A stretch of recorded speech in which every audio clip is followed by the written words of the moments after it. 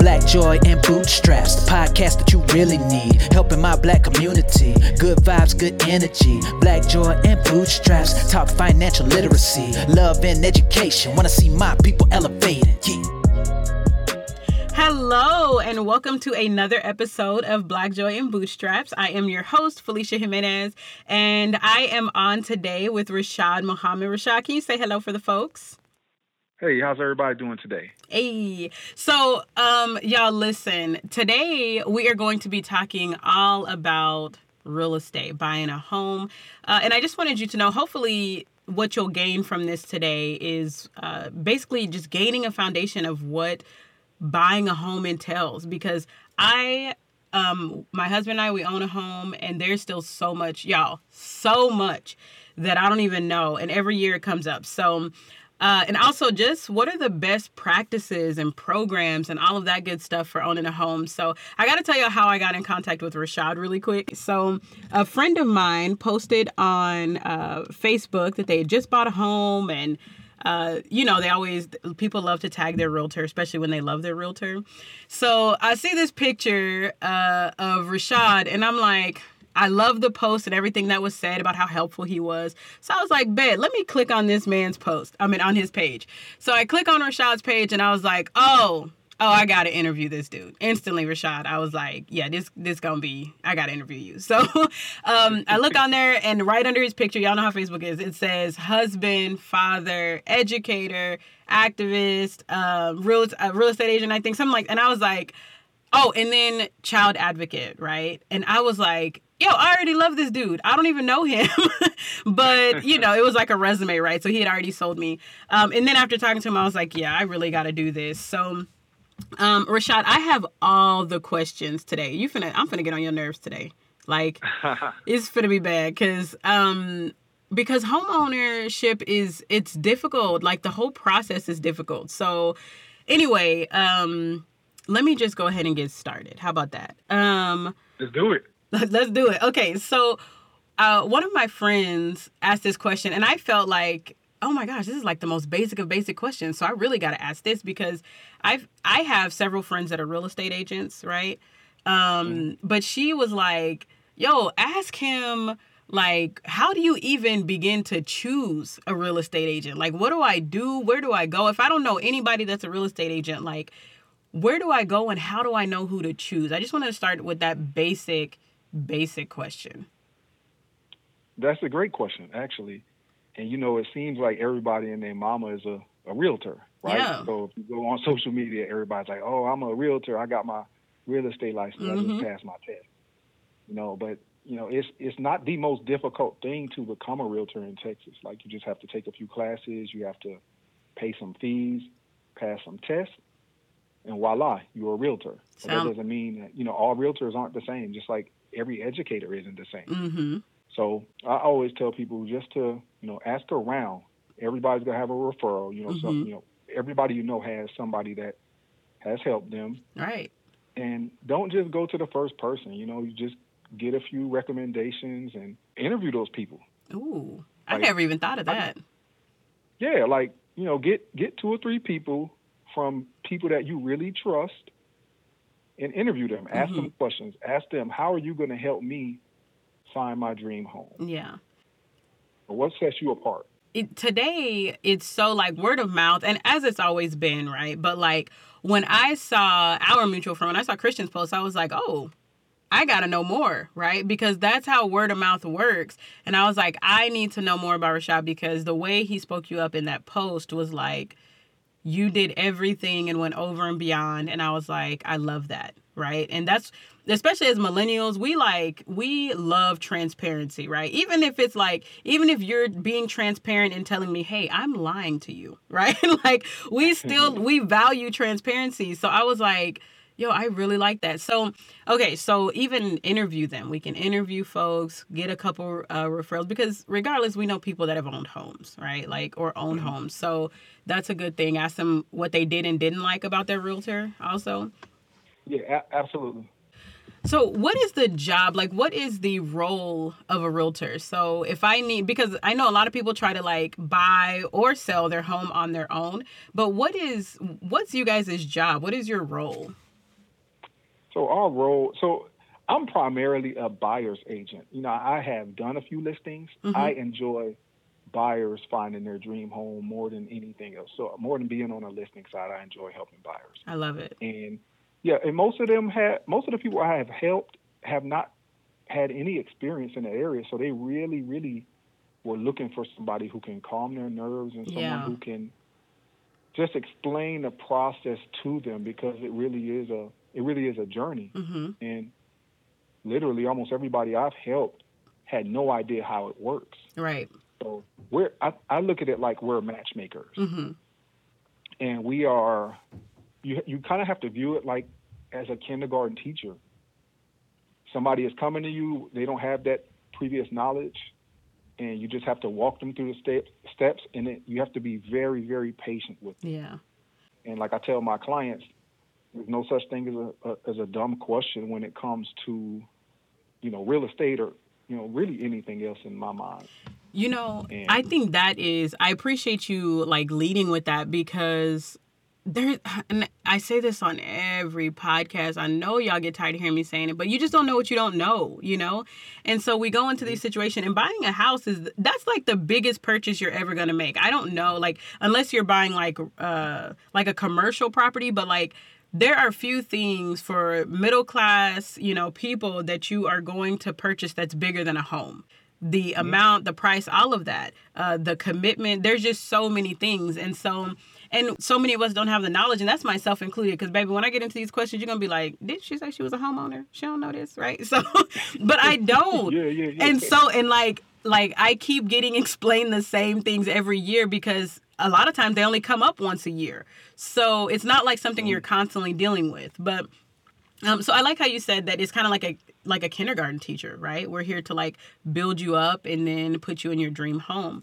So my question, and it kind of goes along with that, you kind of segued into that. So when people come to you, what's like the first thing you usually have to tell people? Like, what is something you wish people knew before they even contacted you? Okay, so before I actually answer that question, let me just kind of go back to an experience I had in college. I used to work at Best Buy, and I would have people come ask me questions about a $5 or $10 item, right? So they just wanted clarification. They wanted to make sure it's going to fit their needs, or fit the needs of their families or a loved one. So you sit there, you might speak with them for 10 or 15 or 20 minutes, kind of explaining to them how that's going to benefit their lives. And that's for a 10 or 15 or 20 or $50 item. So now you have people like Christian who are looking at spending $200 or $300 or $400 or $500,000. They have to ask all the questions in the world. Like, this is the biggest purchase you'll ever make in your life. Yep. So you really have to comfort these individuals and let them know, hey, this isn't weird. Like, these aren't bad questions, and you just have to, because I have had people come to me and say their previous realtor made them feel bad, or they were negative, you know, and you'll never, anybody who has dealt with me, they'll never give you that experience with me, because it really is our job to walk them through it. So, all right, now on to your question, which I think was you asking what's the very first thing that they need to do. Well, what when people come to you, like, what is the first thing you usually have to tell people? Like, what do you wish they knew? Even before they contacted you. Those might be two separate questions, but yeah. Okay, great question. So what I really try to tell people, I want to build a rapport with them, and I let them know that the most important thing throughout this whole process is for them to be vulnerable and be realistic. You know, be realistic with yourself, because your lender is going to tell you one amount that you qualify for, but they're just going off of basic numbers like formulas. You need to be comfortable. You need to have a budget set in place. And if the lender says, I can afford a $3,000 a month mortgage, but hey, I have all of these debts over here, and I can really only go up to $2,200 comfortably. Shoot for $2,100 or something, just so you'll have a little bit of room, but just never really just go by what the lender tells you can afford. So just be realistic. That's the number one thing you need to do going into this process. So I appreciate that, because one thing, it wasn't until about, I would say 11 years ago that I started learning what a budget is. That's not something that I learned from my parents, which is very common in our community, period, right? Like a lot of our parents didn't teach us that. Now, many did, but for the most part, it's difficult to teach something that you don't know. And so I didn't grow up with that knowledge, like my parents saying, hey, this is how you allocate these funds here or this here, that just wasn't knowledge that I had. So it wasn't, I'm 33 and I was about 21, 22 years old before I learned what a budget is, because I was just like, well, as long as I'm not broke by the time my next check hits, I'm good, right? Like that's like the thought, as long as I'm not in the negative. And that's kind of how a lot of people budget even today, right? And so when we're doing this, a lot of times you'll look better on paper than you actually are in real life. So like you said, the lender says, oh, bet you got $3,000 here that you could be spending, but that's not exactly how it is in real life. So we have to learn how to budget. So first things first, you're telling people, you really need to budget. Okay. And be transparent about that. Be vulnerable, because I'm telling you, when we went to do this process, it was a super vulnerable, very uncomfortable thing, because they're pulling everything. I mean, like, you think you're just pulling your credit score is vulnerable, but no, like they're pulling what is this purchase? Like, how often does this come out? What is this? You're like, dang, like, it's almost, I don't know. It was just like a really uncomfortable feeling, because I'm like, I'm grown. I don't need you like in my business like this. But again, you have to be vulnerable, like you said. So I totally get it. Yeah.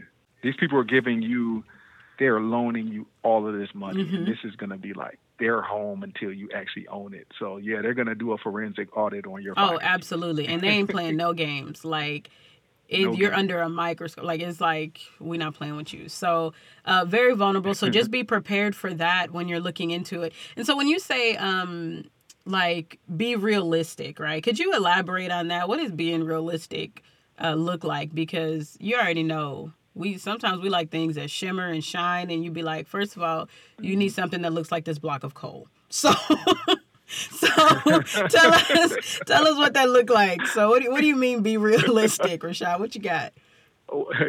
You just have to, look in the neighborhoods that actually fit your budget. You need to look at the models that fit your budget. You need to look at your family situation. Like, if it's a husband, a wife, and 2 kids, you need to ask yourself, hey, does this particular price home fit our needs? Like, do we need to spend $350,000 on a 4,000 square foot home? If we're done, we have 2 kids, we're done having kids. Do we want to be in this particular neighborhood? We just have to ask ourselves these difficult questions. Yeah. Did you say $250,000 home for 4,000 square feet? 350,000, just period. I'm just throwing some things out there. We just need to. I just had to throw that out there because my friends in California are like, I'm sorry, what size for what? My friends on the East Coast are like, I'm sorry for what to what? They talking about 700,000 for 1,200 square feet. So that number, they like, that's why y'all moving out here. Y'all ain't got to keep talking about Texas when y'all moving out here for these cheap houses, though. Anyway, so, okay, so just being. Well, hey, you can't. So when we moved here from Florida in 2007, and I remember at the time, I was looking at, I think it was a Syntex home in Mansfield or something. And I think we could have got about 4,600 square feet for around $199 or $205 at the time. I'm editing that out. I cannot. That now. I'm editing it. Folks do not even need to hear that so they can get their feelings hurt. Do y'all hear that? Just scratch that from the record. Oh, my gosh. And that's crazy because there were massive houses out here. And you're right, during that time, we're going to talk about that time period too, a little bit, into the interview, because that was a hard time it was right. We talk about buyer's market, seller's market and all that. We'll get into that, but that was definitely buyer's time. We were in there, right? People were like, what you mean I can get this 5,000 square foot house for $20,000? Yes. It was back in the 70s almost. Okay. I'm lying on that, but still. So, okay. This is kind of, This has been a question that kind of comes up often. So what are the benefits of, like, what are the pros and cons of buying a new build versus like an already built home? That's a great question. It's a really, really, really good question. So let me tell you the cons of buying a new home. For the most part, you're going to pay more money per square foot. Okay. Just that's the bottom line. For the most part, you're going to. So if you compare a brand new build in one particular community to a pre-existing home in a similar community close by, you're going to pay more per square foot for the newer home. Okay. However, you are looking at some amazing warranties. You are looking at the fact that you're the first person to ever lived there, and just overall, you're just getting a new product. I will use a recent example. I have a client of mine, a really good client who I love dearly, and we had been looking for homes for months. I think we looked at about 20 homes, and she had a particular goal in mind, the kind of home she loved, and we went under contract for one home, and it just had the inspector did his deal, and he just found so many things. It was obviously a buy and fix up and flip. Okay. And it was like from 1928, and it just had so many problems. But we agreed to get some things fixed, and they didn't do everything that they were supposed to do. So we actually it was just such a huge, long, drawn out ordeal, and we just ended up. She's actually gonna buy a new build now because she sees, hey, I'm gonna pay a little more for this new build, but I don't have to worry about all these underlying issues that I had to worry about with these older homes. So there are pros and cons to each. If you get an older home, a pre-existing home, of course you should get a better deal as far as per square foot, but you just don't know. Like even the best inspector isn't going to catch everything. Yeah, absolutely. And that's kind of what I'm finding out. Like my home was built in 91. And so it was kind of interesting. Like a lot of the things on our home were original, like from the oven to the ACs to the roof, and y'all know hail damage. For those of you who live in Texas, hail damage in Texas. It was just like a lot of unexpected expenses in the last 2 to 3 years. It'll be 3 years in February that we were like, whoa, and in the house, I mean, it looks beautiful aesthetically. It's a great house. You know what I mean? But it just seemed like, and we'll talk about this too, home warranties. Our home warranty really did help us out a lot. But yeah, it's just a lot. And so, with a new home, kind of what you're getting. But with the older homes, there's things come up and you're like just things you didn't even think of. So it can be pretty difficult. Yeah. And part of what I said about being realistic is also realizing no matter which home you look at on the market, there's no perfect home. Oh, absolutely. I mean, I built my home in 2015, and when the inspector did his final inspection, I mean, he found all kind of things. So it doesn't matter if it's a brand new home or a pre-existing home. There are going to be some flaws, and you just have to work with either the builder or the seller to try to get those things taken care of. So when you see things like that on the inspection, does the price of the home lower when you're saying, how do you go about that? That's my question. So you built this brand new home and you're like, oh, my dream home, I'm in love. And then the inspector goes, oh yeah, but this, and this, and this, and here's a scroll of things. What happens from there? What's the process? Well, with a builder, it's pretty simple. So I will speak about Christian since we just mentioned him. With their situation, we had the inspector go in. He did a really good inspection, and he found some things. We kind of did a walkthrough. He walked us through some of the issues with the inspection, and we took note. And Christian is a go-getter, so Christian actually was the one who emailed the builder, the project manager with the builder, and they got those things taken care of. So if it was a pre-existing home, normally what would happen is that I would make a list of the things that we found in the inspection report and just let them, we would do like an amendment. And in the amendment, these are the things that we're asking for. You basically do this during the option period. So how it works is you go out and you find a home that you like, then you want to put an offer on that home, and you put an offer in the home, and you pay a certain amount of money, maybe $20 a day, to ultimately say, hey, this is the house I want. And during that 5 to 7 day period or 3 days, however many days that you and the seller agree to take the house, quote unquote, off the market so you can do your inspections. Okay. Yeah. So if they, it doesn't matter how horrible the inspection is or how good it is, whatever you find in that inspection report, you can negotiate with the seller who fixes it. Oh. And yeah. So depending on the market, like there are some markets where sellers are, I'm not fixing anything. And people will still overpay for that home because they want it desperately. And there are some buyers that they won't even do an inspection. So it really just depends. But I do know that, you can negotiate so many different things from the buyer's end when based off of the inspection. So you can say, hey, I want you to fix all of these things, or you can ask to reduce the price. So it really just depends. I've seen it from many different angles. So I actually, that's one of the things, I don't know what is wrong with my memory. Like, it's just so bad. I ain't done no drugs. I don't do drugs. I ain't done no drugs. I don't know why my memory is so bad. Because my husband will be like, babe, you don't remember this part of the process? And I'm like, no, right? This is like me all the time. But I do remember this part vividly because when on our home alone, when they did the inspection, they found termites. And so we went back, we said, no, like, we're not buying a house that has termites. So they treated it, the owners of the home, they treated it. And then the inspector came back out again and was like, okay, there's no sign of termites now. And I remember them having to like redo that, like go out, check again, make sure everything was good. And so they did that around the entire like perimeter of the house.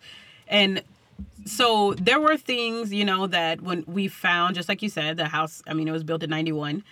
And so there were things that it's not perfect. So we were like, oh, but this is going to cost quite a penny to fix. So what can we go down with? And they were really reasonable people. So I also wasn't aware of the owner and buyer kind of relationship, if that makes sense. Like, you usually, I know there's usually like a middleman and you don't talk to them directly, but I didn't know, I don't know why in my brain that just didn't register that there is some kind of relationship. Like someone comes back and says, hey, they said this, and then they're like, yes or no. And then, I don't know, that was just a really interesting part of it too. So, okay, so we get a realtor, we say, hey, this is what I'm looking for. This is realistically what I can buy. This is what I want, right?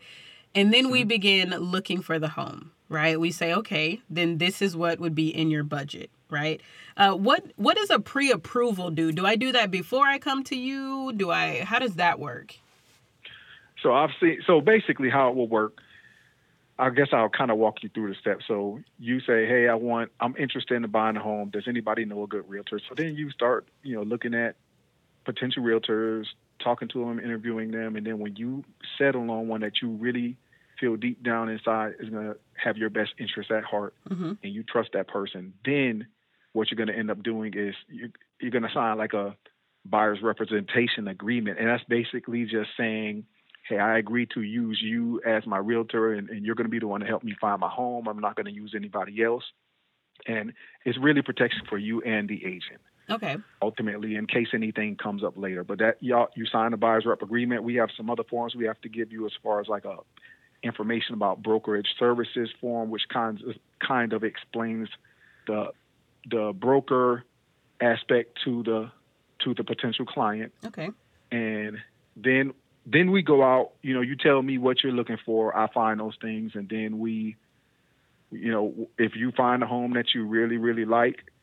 Well, I'm sorry, I have to go back a little bit. Yes, actually, once you know you're serious about buying a home and that's something you want to do, the first thing I usually do is say, okay, here are 2 or 3 lenders that I trust and that I have done business with in the past. Nice. Contact them. And just like you drilled me, do the same thing with them and just ask them whatever question you have. These are some sample questions you can ask.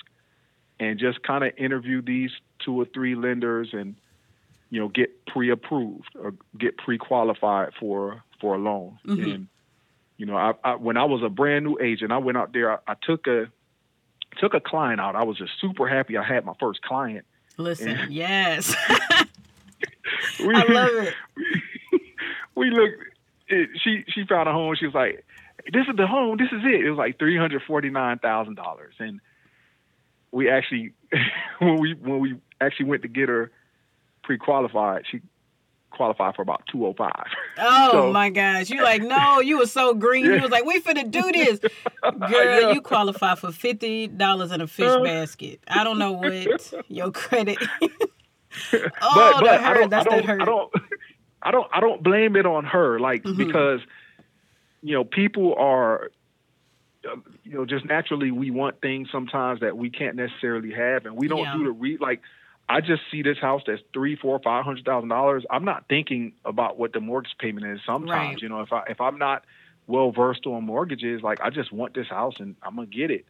And as the realtor, our job is to, save everybody time. Like in a dream situation, you view maybe 3 or 4 homes, and one of those 3 or 4 homes is the house that you're gonna put an offer in on and get that offer accepted, and then close and move into the home. Okay. So I look at it like I failed my client because I didn't get her pre-qualified before going to look at homes. So it's very important that so some people, I've had people contact me and say, hey, I've already been pre-qualified for a mortgage. I'm ready to start looking. And then most of the people I deal with say, hey, I have no idea where to start. Right. So kind of another thing that, put them in touch. Perfect. So that's kind of another thing that you would have people do even before they reach out, right? Is like, maybe getting pre-qualified would help you, and then it would make the process a little bit easier, do you think? Oh, 100 times easier. I mean, even if you get pre-qualified using one of the lenders I recommend, and you say, I did not like that Rashad dude, like, I'm going to use another realtor. I'm like, that's fine. At least I got you pre-qualified. Right. That's just because you could look at a million homes on the market, and you can window shop all you want or shop Zillow all you want, but if you cannot afford it, it's just a waste of your time, Definitely got it. So you kind of said something a little bit earlier that I really want to hit on, because this is the part when I tell you this is it, that every year it comes up and I don't understand it. I have to be like someone has to explain this, and it's my dear husband, Lord bless him for how many times. He has to be like, babe, this is what this is. And he's so patient with me. But when we're talking about buying a house, what the heck is escrow and equity and even the mortgage? Because I found out that, like, what we pay every month is a part of that is the mortgage. A part of that is this, a part of that. So, like, I'm thinking whatever we pay a month, right, that 1,000 something that I pay every month is the mortgage. But then people are like now I know, right? Because I look at my paperwork, but it's like only this amount is the mortgage, and then these other things are in there. So can you just break those down and explain what the heck? I guess probably starting with the mortgage would be easier, and then tell me what escrow and equity and all that is. Perfect. Great question. So let me dive into this a little bit. So I like using round numbers. So let's say you close on your house today, and your total payment is $1,000. Okay. So let's say $750 out of that is going to be your principal and interest. Okay. So that's going directly to the house. Yeah, $750 is going directly to the mortgage company to pay down your mortgage. So depending on your rate, let's say if you can get a 30-year or 15. So if you get a 15-year mortgage, more of that payment is going to go towards the principal. Principal, correct. If you get most people get a 30-year. So let's assume you're doing a 30-year mortgage, and let's assume you have let's say a 3% rate. I'm just going to do a nice low rate, and so out of that $750 a month, let's say 450 or 400 is going towards principal. So that's what's paying down that mortgage every month. The rest of that $750 is going to interest. That's just the cost of doing business with this bank. Gotcha. And that's how they're making their money. So then the other $250, that goes into an escrow account. And what the escrow account does, it pays your taxes and your insurance at the end of the year. Your mortgage company directly does that. Okay. And so you're basically giving them this money to hold into an escrow account, and they're earning interest on your money, and then they will pay your taxes and insurance at the end of the year on your behalf. Yeah. So, and the only thing that is fixed during the life of a mortgage will be that principal and interest payment. Basically, that other $250, that can be $255 next year, or $300 the next year, or $500. I mean, that your payment will never stay the same. Like, Okay. you know, people freak out because they might have a shortage in their escrow because their taxes went up. And then I know in Tarrant County where I am, if I'm not mistaken, the maximum that your tax value can go up in any year is 10%. So that's going to adjust. But even my personal taxes went from like $134 a month to $181 a month for my house. So yeah, that's basically escrow. So I was gonna say that is perfect, and I understand it today, but when it come up next year, I'm gonna be like, oh, one more time, Rashad, you said.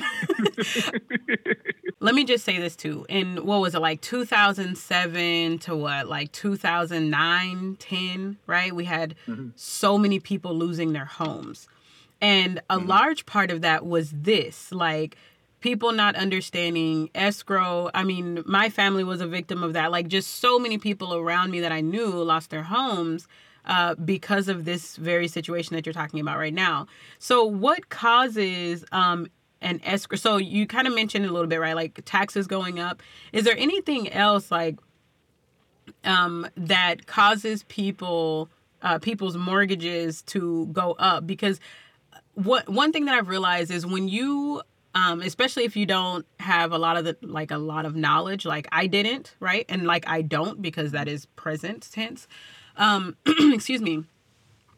What I'm realizing is that you put all this money down or whatever, and we'll talk about that too.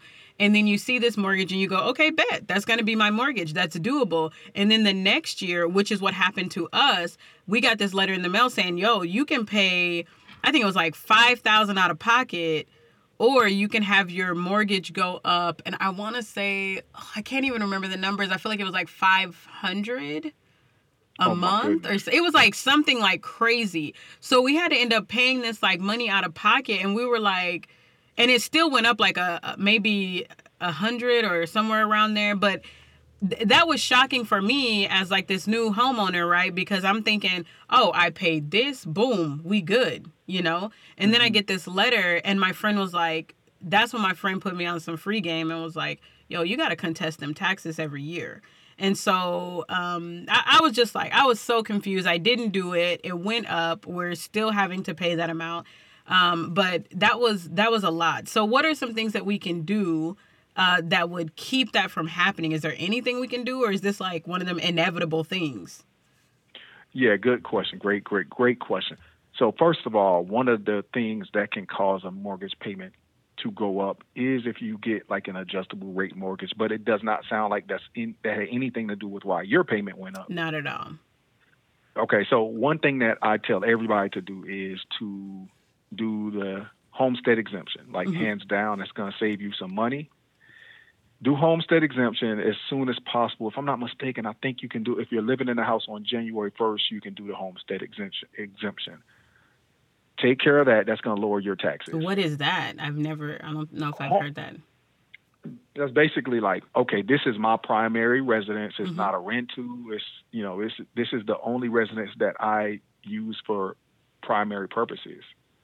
So everybody should be able to get a homestead exemption for their primary residence. So what you need to do, like even you and I are talking right now, like when you get off the phone with me, you will go to your tax page, like your appraisal district, whatever district you're in, whatever county you're in, whatever their appraisal district is. Yeah. And just check your address and your name, and it should tell you whether or not you have a homestead exemption on your home. And that keeps your taxes from going up?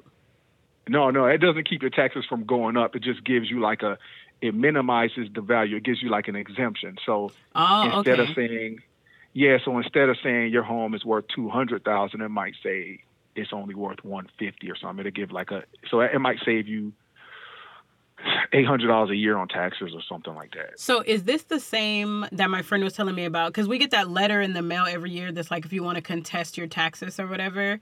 Or contest like different. The value. Okay, so so tell me about that, because that's what my best friend, she was like, girl, quit playing. I do it every year and my mortgage has never gone up. So Could you talk to us a little bit about that and what that does? Yeah, great question. So basically, every year they are going to send you the proposed property valuation. So what you really need to do at that point, you need to look and see what your previous value was and what your current value is. And Okay. most of the time, it's going to be an increased value. Mm-hmm.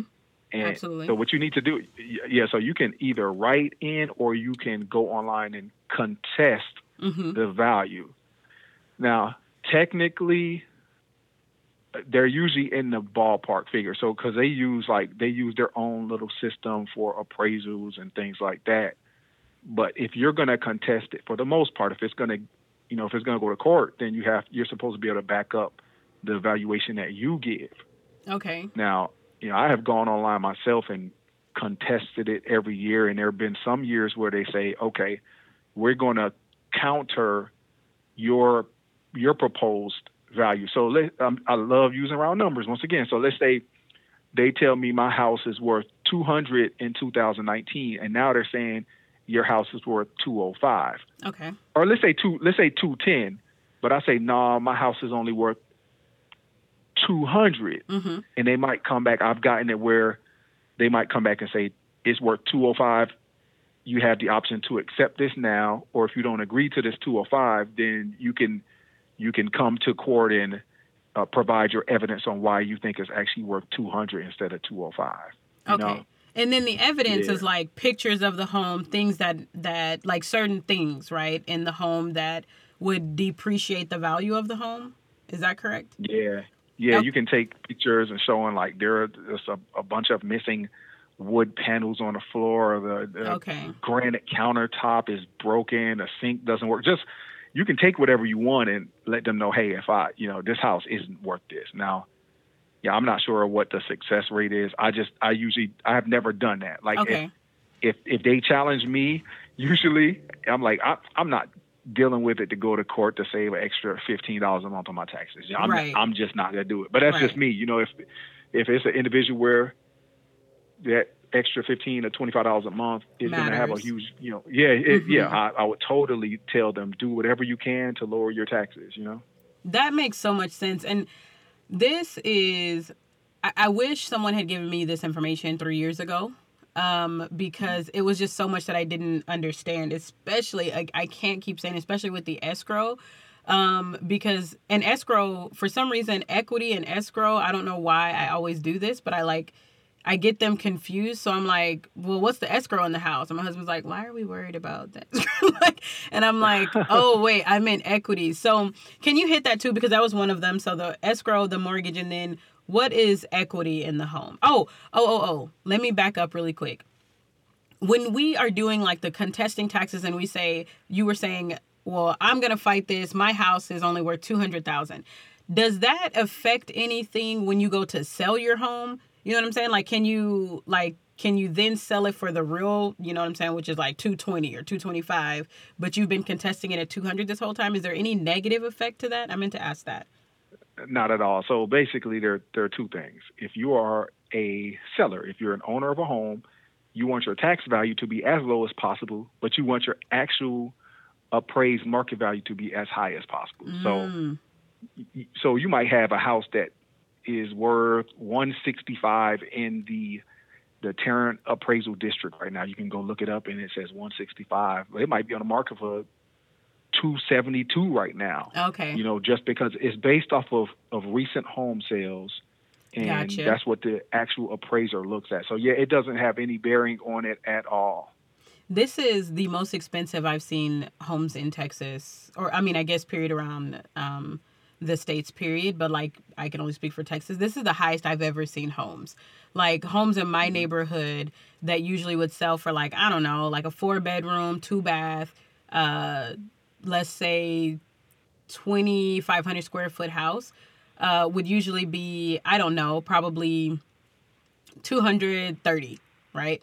I just saw one on the market for like $295. And I'm like, I'm sorry, just last year, this house would have absolutely been, honestly, I'm even going to go lower. Like I've seen houses in my neighborhood that are like $205, like in this area, you know what I'm saying? And so to see these houses now, like hitting at $300 almost, what causes that? Like what causes that fluctuation in the market like that? Well, just once you get to a point of scarcity, like where there's not enough homes on the market for the demand, then it gets ridiculously crazy. Like, I've seen homes that hit the market. There was one house that my wife and we looked at one day, and I scheduled an appointment to go look at a house, and I found out that that morning, within maybe 20 minutes, they had an offer and they had an approved contract. I was like, that, and the house is, it was just unreal, Yeah. And dang. I mean, so it is, as an individual who deals primarily with buyers, it has been extremely frustrating. Just because you have these homes that, when you go look back in the history, it sold for, let's say, $200,000 5 years ago. Now it's listed at $275,000, and you're like, wow. I've had some buyers I've had a few buyers that have priced themselves out of the market by waiting. Yep. It was just because the demand is so high right now. I remember talking to one of my neighbors, and again, full disclosure, my house was like $265,000, and the value was like intense right now. But when we bought it, that's what it was. And so that's what we paid for it, right? So we're talking to a lady in our neighborhood, and she said, oh, yeah, we bought our house back in 2008. And their house is very similar, built to ours, probably high 2,000 square feet, probably 2,900. And she was like, we got ours for $125,000. I said, I'm sorry. I'm sorry, what? She was like, wow. Yeah, ours was, it was a still of a home, 2008, to the $125,000. I was like, I will fight you right here on your porch. I cannot even understand those numbers, like $125,000. Nope. And the house is, that's a nice size house. You know what I'm saying? Anyway, so it is crazy how times have changed and all of that. So, okay, now let's go back. What is equity? What is equity in a home?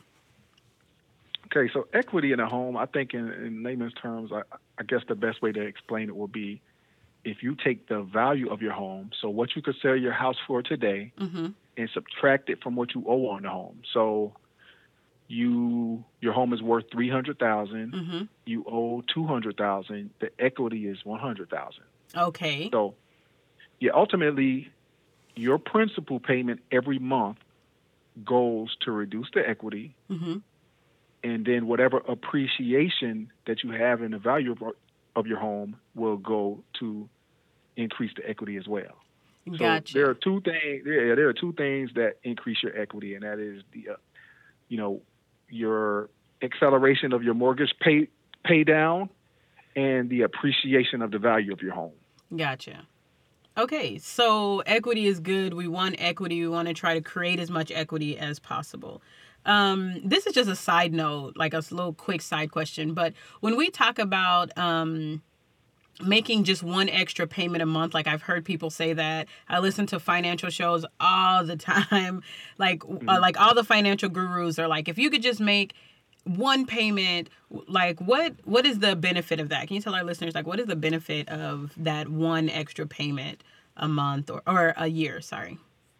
Yeah, so if you can make like one extra payment per year that goes directly towards principal, if I'm not mistaken, over the life of your 30-year mortgage, I believe it can cut it down to around 23 years. Wow. Because it's something called compound interest. So more compound interest in the mortgage is working against you, while compound interest like in mutual funds or index funds, those are working for you. So the quicker you can reduce the balance, the interest is lowering. So the amount of interest you pay on, if it's $99,000 that you owe as opposed to $100,000 that you owe, the interest is going to be less. Okay. So if every year you are knocking that down by a certain amount, that's just less interest. So it's like compound interest going in reverse, Gotcha. So you're just taking that off of it. Yes. That is something like so just like taking what you would normally pay for your regular mortgage, like let's say your mortgage is $1,500. You're going to take that amount now, and then you're going to just put it towards principal. And you have to, guys, this is one thing that I learned. You have to be very careful with this, because if you just pay an extra payment of $1,500, they don't know where that's going. Like they'll just put it, like you literally have to go online, or, you know, for those of you who are still like paper people, whatever, you have to make sure that they understand, that your mortgage company understands, and that there is a place for it. Usually online, you can go and it'll say like make a payment. If it's like some, you know, I have myself on auto draft, but there's still a place to say make a payment. And then it'll tell you like, does this go to principal, interest, whatever, and you have to make sure that that goes to principal. That's like an easy mistake that can be made, where you're just kind of throwing money, and it's like you're just like later on, wait, I thought I'd been paying principal this whole time, and you have not been. So exactly. that's something that's important too. See, I be learning some things. You do a good job. See, and this is how I know, y'all, for those of you who are listening, this is how I know Rashad is an educator, because everything I ask, he's like, great question. I'm like, yeah, that was a good question. I already feel like my confidence building throughout this interview. I'm like, yeah, that was a good question, Felicia. You did a good job. I'm like patting myself on the back. So you really are doing a great job. I appreciate that. Listen, it is my friends and listeners. I asked them, yo, I got this person coming on. What y'all want to know, you know? So thank you, listeners, for giving really good questions to keep this going. But another thing, oh my gosh. So almost every year, I think every year, I have to teach the history of redlining. And I didn't want to like throw this out there really quick, but it is for the next question. Because I want to know, what are some of the like most predatory practices you've seen as a real estate agent when it comes to our folks, right? And so anyway, I have to teach every year, like there's some story that we read or something that relates to redlining, and I have to explain that to our kids, to my students. And so, but you know, being on this end, the real estate agent, I just want to know, what have you seen that, you know, every time you see, you're like, damn it, this disproportionately affects my community? Wow, that's an amazing question. It really is. I feel so good. Thank you. I'm so excited to dive into it. You know, I have thankfully had such a diverse group of clients, and I can sit here and say that I have not experienced anything yet with my clients that I'm aware of. Yeah, that I'm aware of. But I do know that there have been some incidents of some subprime mortgages against African-American buyers. But let me tell you, the most recent story that I read was in refinancing. So there are some people that, you know, they refinance to lower their rates, or they might refinance to do a cash out, or, you know, do home improvements or something like that. So I saw a story where there was a home that was appraised, and the appraisal value, once again, a round number, the appraisal value was $400,000. But the appraisal, like a comp, was $550,000 for the same house. You know, a similar house in the same neighborhood. So they were like, you know, the buyers were, so it was actually like an African-American male and his white wife. And they were like, you know what, this just isn't right. So what happened was they did it again, and instead, like, they took down all of the pictures that took away all the everything that was blackness. Yeah. And then he brought his friend in, his white friend, male friend, and I guess maybe it was his white wife. So his white friend was acting as he stayed there, and then his white wife was there as well, and there were no pictures, so there was you know, anything that resembled blackness was removed, and then the value magically went up to, it was like $165,000. Yeah, it was. Yeah, I remember that post going viral. Like, I remember, and a lot of my real estate agent friends were posting that, because it was shocking. And it's crazy to me because just when you think you know all about discrimination, you get hit with something else, you know? And you're like, dang, they are praising our... And then you go, why wouldn't they appraise our... Duh, I should have known this, right? But it's crazy that, like, in every turn, like, we have to be prepared for something else, you know? So, I definitely remember seeing that post. And I screenshot it because I was like, yo, this is crazy. Like, did y'all know this? And so we had a whole conversation about that because I was so shocked about... And I don't know why I continue to be shocked about discrimination. And the funny thing, I was just thinking... I was thinking when you said you were shocked, I was like, were you really shocked? You know, like, come on now, stop playing Felicia, like, you know.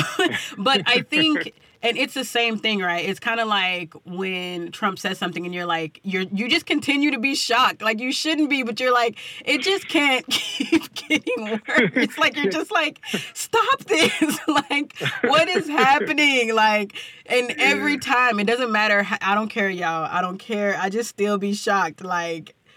I don't know what's wrong with me. I need to be better. Like, you can't believe something has been said or done. I can't. I'm like, I understand. Why has this not been stopped? Like, what are y'all doing? Okay, so, you know, I appreciate that because I know that there are a lot of things that, and I think, too, I have to say this because it's so important. I think that some of the most predatory practices happen when you are unlearned, right?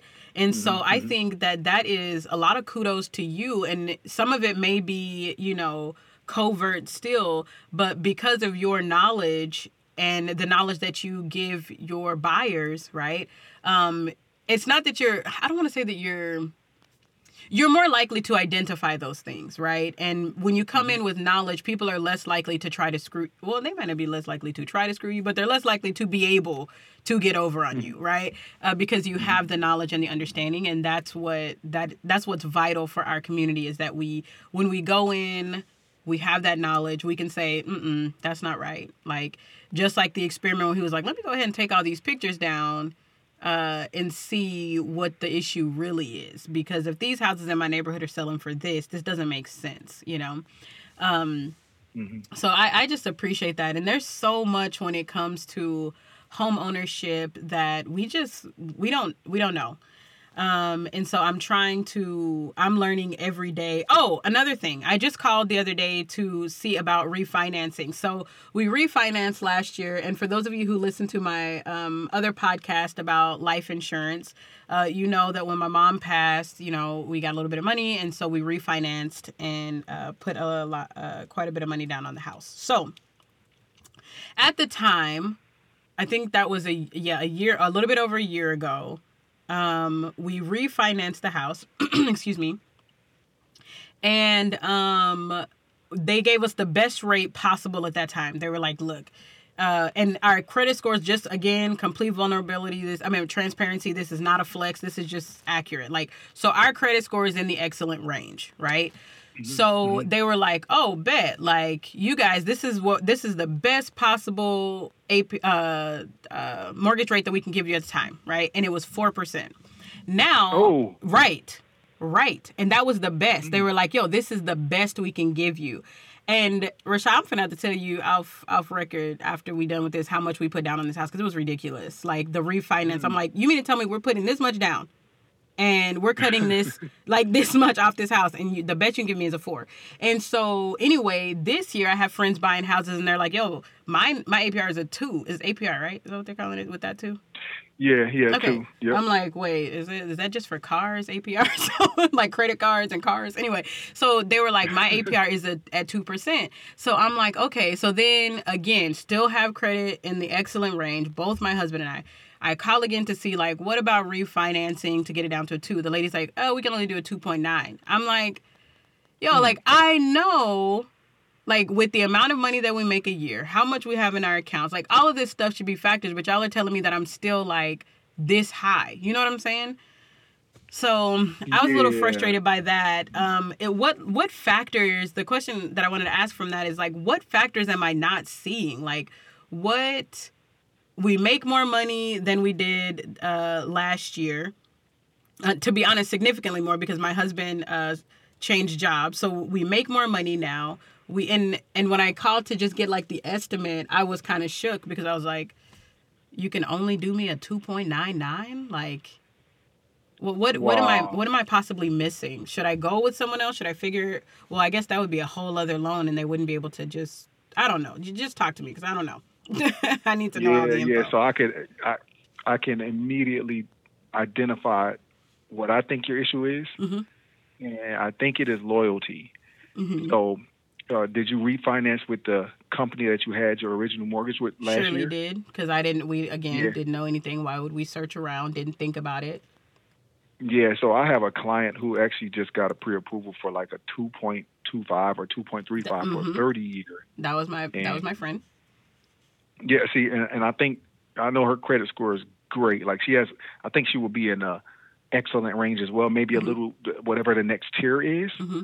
But what you need to do, and I have resources as well. What you need to do is just shop around. There's some online programs. There's just different lenders you can probably actually you can probably refinance into a 15-year at a much lower rate and pretty much keep the same payment. Like that's how much lower going from a 4 to a 2.25 is. Yeah. So just you need to look at your options. And a lot of people, they have loyalty. I don't have no mortgage loyalty company. like that. I just didn't know where to go. So let me just make sure y'all Yeah, understand that. so it's not necessarily like loyalty. Yeah. It could just be like Exactly what I just loyalty said. to the point. Yeah, like man, this is convenient. Like they can just quickly do it. They already have all my stuff. I don't feel like doing this again. But if you take the time to just go through the miserable process of doing a credit pull and just going through applications and submitting documents, then you'll get a much better rate than 2.9%. Okay, so quick question, because they were like, we can roll all of the fees into just your next mortgage, right? Like, or they were like, we could put it on the back end of your loan. So if I go to someone else, am I then going to have to pay for those things out of pocket? Like, because they were like, well, refinancing is probably going to be like $5,000 to $7,000. Can other companies do that same thing where they just put it on my loan, or do I have to pay that $5,000 to $7,000 or whatever out of pocket? Yeah, so I don't want to actually pretend to be a mortgage broker. However, there are various programs out there that will allow you. I mean, it might be something that they call a quote unquote no cost refi, when we all know there's no such thing as no cost. But yeah, no cost down, probably, no cost in that second. Yeah. So. Yeah, exactly. So they could probably like roll in those fees into your payment and have a higher rate than you normally would have if you pay those fees at closing or something. But I think regardless of how you make it, regardless of how you structure it, I think that you will do far better than 2.9%, and definitely far better than what you have at 4%. Okay. Well, that's all you got to say. I'm going to talk to you after this call because once we hang up, I'm going to be like, so Rashad. Okay, so let's talk about just what you were saying right now about programs. What are some programs that maybe first-time homeowner buyers or other people, like what are some programs that we just don't know about? Because there's a ton out there. So I don't obviously I don't want you to speak on all of them, but what are some kind of basic or common programs that you feel are maybe underused, especially for us that could be used? Great question. So there are a ton of programs out there, and really some of them are specific to a local area and like a city or a municipality or something. So yeah, depending on where your listeners live, they need to do research in their particular city and see what kind of programs they have. But I will tell you about a national program that hands down is the best program out there. It's actually called the Best Mortgage in America. I don't know if you've heard of NACA. I don't think so. Okay, so NACA is NACA.com, and you basically with the program, there's no down payment, there are no closing costs, the rate is lower than any other rate out there, there are no fees.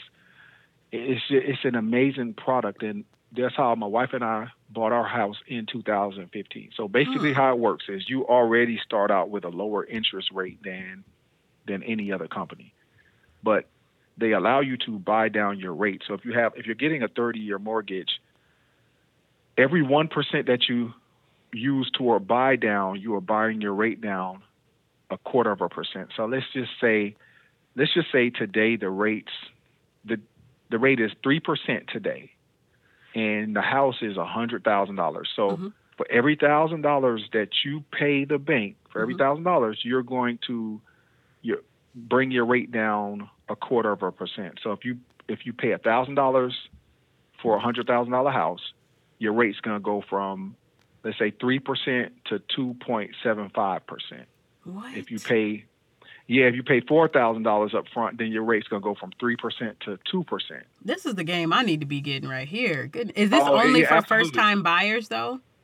No, it's not for only first-time buyers, but you cannot own a home and it can't be your second home. You have to either sell your current house if you own one, or you need to not own a house. But, so you can't be you can't be under like a mortgage company at that moment when you do it, is what you're saying? Yeah. So so basically, right now, like if you and your husband say, "Hey, I want to buy a house. I want to upgrade. I want to get a bigger house. Or I want to move." You can start going through the program. So it's basically you have to sign up for a workshop, and they're now all virtual. You sign up for a workshop. They basically walk you through the process and let you know how it's going to go, and then you're going to have an intake with a mortgage consultant. And that's when they're gonna do like a hardcore forensic audit and tell you what you're gonna qualify for and what you need to do to qualify and how long it's gonna take. So the program is amazing. We went through the program actually to this day. We were the first. They started the 15-year mortgage with NACA in 2015, and we were the first family in Texas to do a 15-year mortgage at the time. Come on in, trailblazers. Yeah. Oh, yeah. I guess I felt like a trailblazer at the time. Yeah. And because the beautiful thing about their 15-year mortgage is that I was telling you about the buy down option with a 30-year earlier. Well, with a 15-year, every 1% you put down, you buy your rate down 0.5%. So like no joke. So at the day we closed, or the day we locked our rate, the rate was 2.875. This was in 2015. So we locked at 2.875, but we got builder funds. We got about $7,500 from the builder. Then we threw in like another $4,500 of our own money, and we were able to buy the rate down from 2.875 to 0.125. Like literally. No, I'm hanging up. Yeah. I cannot. I cannot. Sir, you might as well. Now we got negative 75 APR. They owe us money. What is happening? Oh my gosh. Well, hey, 2015 was a different time with builders. Like, and that's true. They were begging you to come through the door and buy a house. So I got like $15,000 in quote unquote free upgrades. Then we got like $7,500 to use for closing costs. But with NACA, there are no closing costs, so we were able to use that for our buy down. So goodness. Yeah. So we were talking about escrow. So with my escrow, my taxes and insurance is $1,204 a month, like $1,204.90 a month, and out of that $1,204.90, like $13.12 went to interest last month because I got such a good mortgage with NACA. Yep. And in Texas, the bank that they utilize is Bank of America. So it's like a 100% legitimate mortgage. It's a conventional mortgage. I wish we were live so y'all could see my face right now because it's that like, the Kanye meme where he like leans back and he's like, bruh. Yeah. Like that's how I'm feeling right now. Like I'm just like, oh my gosh. Okay. Like but that's what I love. Like I love to see people winning. I'm absolutely jealous, but that is incredible. Like that's incredible knowledge to have, like to be able to utilize. That's beautiful. I need everybody to be able to do that. Like that's incredible for me. Let me sell this house. And hey, there's nothing wrong with that. Like I'm a NACA approved realtor, so I've been through the training. So I've had a couple of clients. I actually have a few clients going through NACA right now, and I have my in-laws. They use NACA because once they see my interest rate and they see what my testimony with NACA, like no, they're like, oh, there's no way I'm using anybody else. Of course. Yeah, NACA is just, everybody's not gonna go through NACA. Like it's a very, very, very stressful and difficult process because it really is like you're letting these people into your lives. They want to know everything. Like they look at every dime. expense in your every dime, and they want to know what you're doing. So and they might ask you for the same documents 150,000 times, and and sometimes, it's long and stressful. That's how we tend to give up on things. You got somebody looking at your documents and they're going, "I see here you ordered 2 toppings on your pizza. Was that necessary?" Right? And you're like, "Dang, bro, I like pepperoni and I like black olives. Like, can I get?" And they're like, "Not if you want this house, bro. That's not how that's gonna work."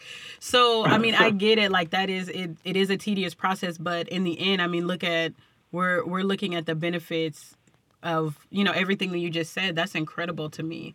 So, Rashad, I feel like I'm in awe every episode. Like, I just like the knowledge that all of the guests bring is just unbelievable.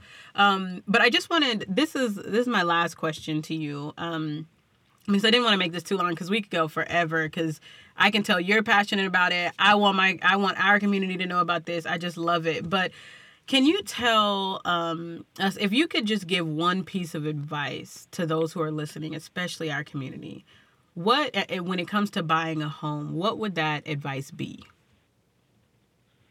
Buy what you can afford, like hands down. If you buy a house and you can't afford the house, it goes from a blessing to a curse. So, like I said earlier, be realistic, do your research, get with a realtor that you trust, get with a lender that you trust, and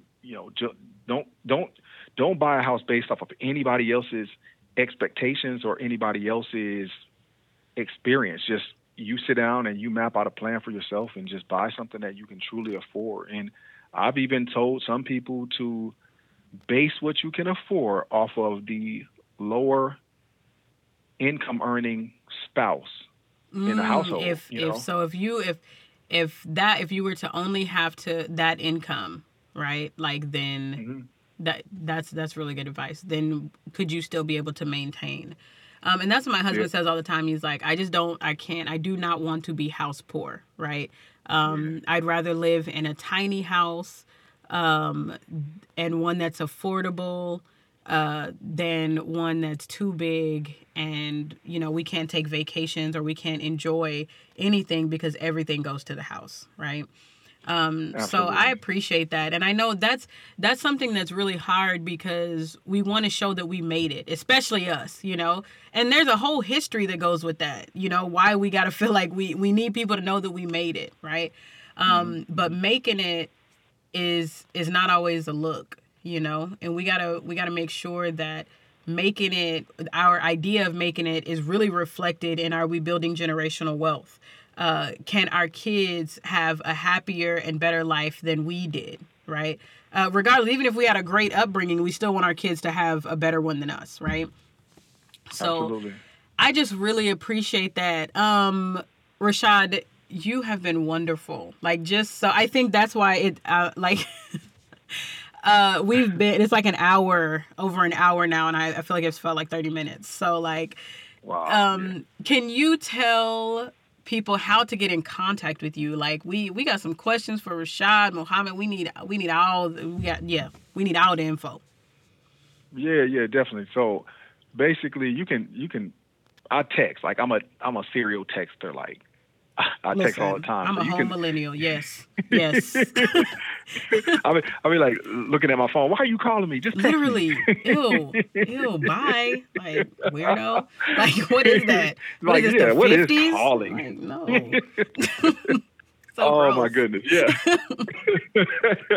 So yeah, you can text me. It's 682-408-9340.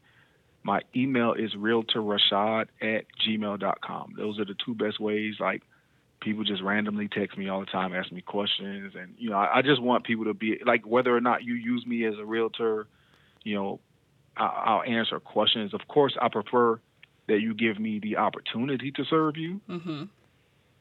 but everybody isn't meant for everybody. So just, if you have any questions about real estate that weren't answered today, feel free to shoot me a text or send me an email, and I will do my best to reply in a timely manner. I just thank you so much. Guys, y'all already know what it is. I say it every time. Each one, teach one. You need to be telling your family. But did you know about that extra payment you need to be doing a month? But did you know, this is what we need to do to buy a house? Get that in order. And I hope that y'all learned something today, because even as a homeowner, I learned a whole bunch today. A homeowner of 3 years now. So I just appreciate you, Rashad, all the knowledge that you dropped. Thank you for even speaking life into me throughout the podcast. Yeah, so I just appreciate such an educator. Educators at heart. We just this is who we are. So please, guys, follow me on Instagram and Facebook at Black Joy and Bootstraps. Follow me on Twitter at BLK Joy and Boots. That's Black Joy and Boots. Until next time, y'all. Each one teach one. Holla.